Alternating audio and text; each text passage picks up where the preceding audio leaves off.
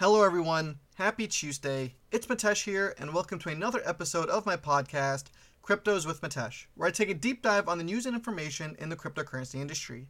Before I get started, I would like to thank Omni Markets Inc. for being a sponsor of this podcast.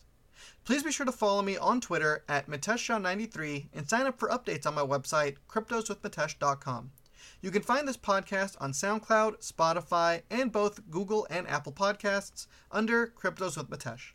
Now, without further ado, let's get into Today in Crypto.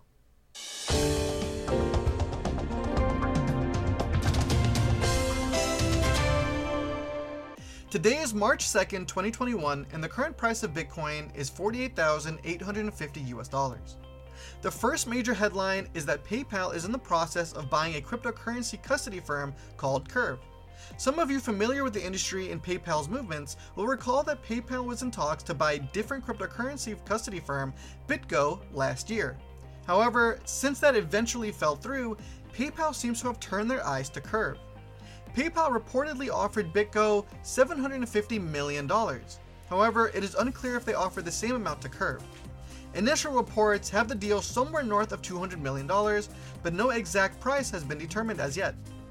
This furthers PayPal's ambitions to truly enter the cryptocurrency industry. Up to now, they have allowed various cryptocurrency platforms to link PayPal as payment methods, but they are now taking the step forward to be able to handle cryptocurrency themselves. A crypto derivatives platform called FTX is one such platform that now supports deposits via PayPal. The benefits of linking and using PayPal is that most currencies are supported and users can get instant payments. With that said, FTX CEO Sam Bankman-Fried noted that due to PayPal's fees, larger payments would still be cheaper for users if sent via bank wires instead. As PayPal finalizes this deal with Curve, they will then be able to handle cryptocurrency directly and undoubtedly make it easier for more people to be able to access and store cryptocurrencies. The second headline comes from hedge fund Third Point, located here in New York. Third Point's founder and CEO, Daniel Loeb, has said on Twitter that he will be taking a deep dive into cryptocurrency. He noted that the currencies are a test of being open to new and controversial ideas. This comes as more and more Wall Street firms and investors enter the cryptocurrency market. Loeb also stressed the importance of maintaining healthy skepticism as he learns more about the industry. He also wondered if it was too late to join what he called the crypto party, even if mainstream adoption is still in its early days. Personally, I say no, it is not too late to join the party. With that said, and while Wall Street has been warming up to cryptocurrencies lately, the industry still has its critics who simply refuse to look past the top layer and try to truly understand the industry and the technology.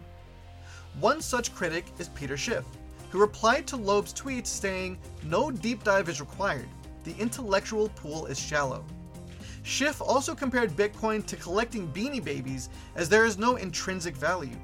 However, to me, simply writing off Bitcoin and cryptocurrencies for that matter as a scam and a pyramid scheme is highly incorrect of what the industry is and has been since its creation. One thing to note is that Schiff is the chairman of Schiff Gold, a platform all about buying and selling gold. Bitcoin can be seen as a competitor to gold and is often referred to as digital gold. Peter Schiff says that he has long recommended investors to put aside 5 to 10% of their portfolios in physical precious metals. Instead, what we're seeing is that investors have been setting aside sections of their portfolios for cryptocurrencies. You cannot paint them all with a single brush, as each chain has set out to accomplish different goals. Ethereum and VeChain's goals, for example, set out to push blockchain adoption and make it easier for companies and platforms to move into blockchain. Bitcoin's store of value, along with all of the benefits that blockchain technology offers, makes it an impelling investment case, one that is not experienced anywhere else. While the industry will always have its critics like Peter Schiff and Warren Buffett, who both truly are smart investors in their own rights, you have others like Jamie Dimon, who did the research and eventually came to support the industry, as many Wall Street firms are doing now as well. The final major headline follows the recent movement of Wall Street into the cryptocurrency industry. Goldman Sachs has announced that it is restarting its cryptocurrency trading desk and will begin dealing Bitcoin futures and non-deliverable forwards for clients starting next week. The trading desk reboot follows institutional interest in Bitcoin and cryptocurrencies. Many of these institutions have viewed Bitcoin as a hedge against an ever-inflating dollar as governments and central banks continue to print money in the face of much-needed stimulus packages. Additionally, despite the high levels of volatility the industry experiences, due to the record low interest rates, many investors have been willing to take riskier positions in cryptocurrencies in the hunt for yield. The non-deliverable forwards are a type of derivative that allows investors to speculate on the future price of Bitcoin. Goldman Sachs is now one of many financial institutions offering services in the cryptocurrency industry, joining CME Group, Citi, Bank of New York Mellon, Fidelity Investments, Intercontinental Exchange, and JP Morgan, just to name a few. These developments, from PayPal to Third Point CEO to Goldman Sachs, continues to show the movement of Wall Street into the cryptocurrency space, something that the industry has been looking forward to for years.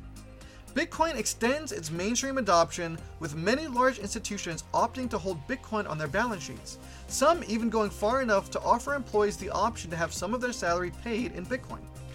This historic run shakes the foundation of traditional finance, and as many are investing smarter and safer than ever before, the industry grows each day with more and more people and companies entering the market.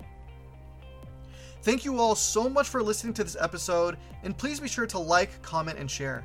Also, please be sure to follow me on Twitter at MiteshJohn93 and sign up for updates on my website, cryptoswithmitesh.com, as well as on SoundCloud, Spotify, Google Podcasts, and iTunes Podcasts under Cryptos with Mitesh to make sure you don't miss when I upload my next episode.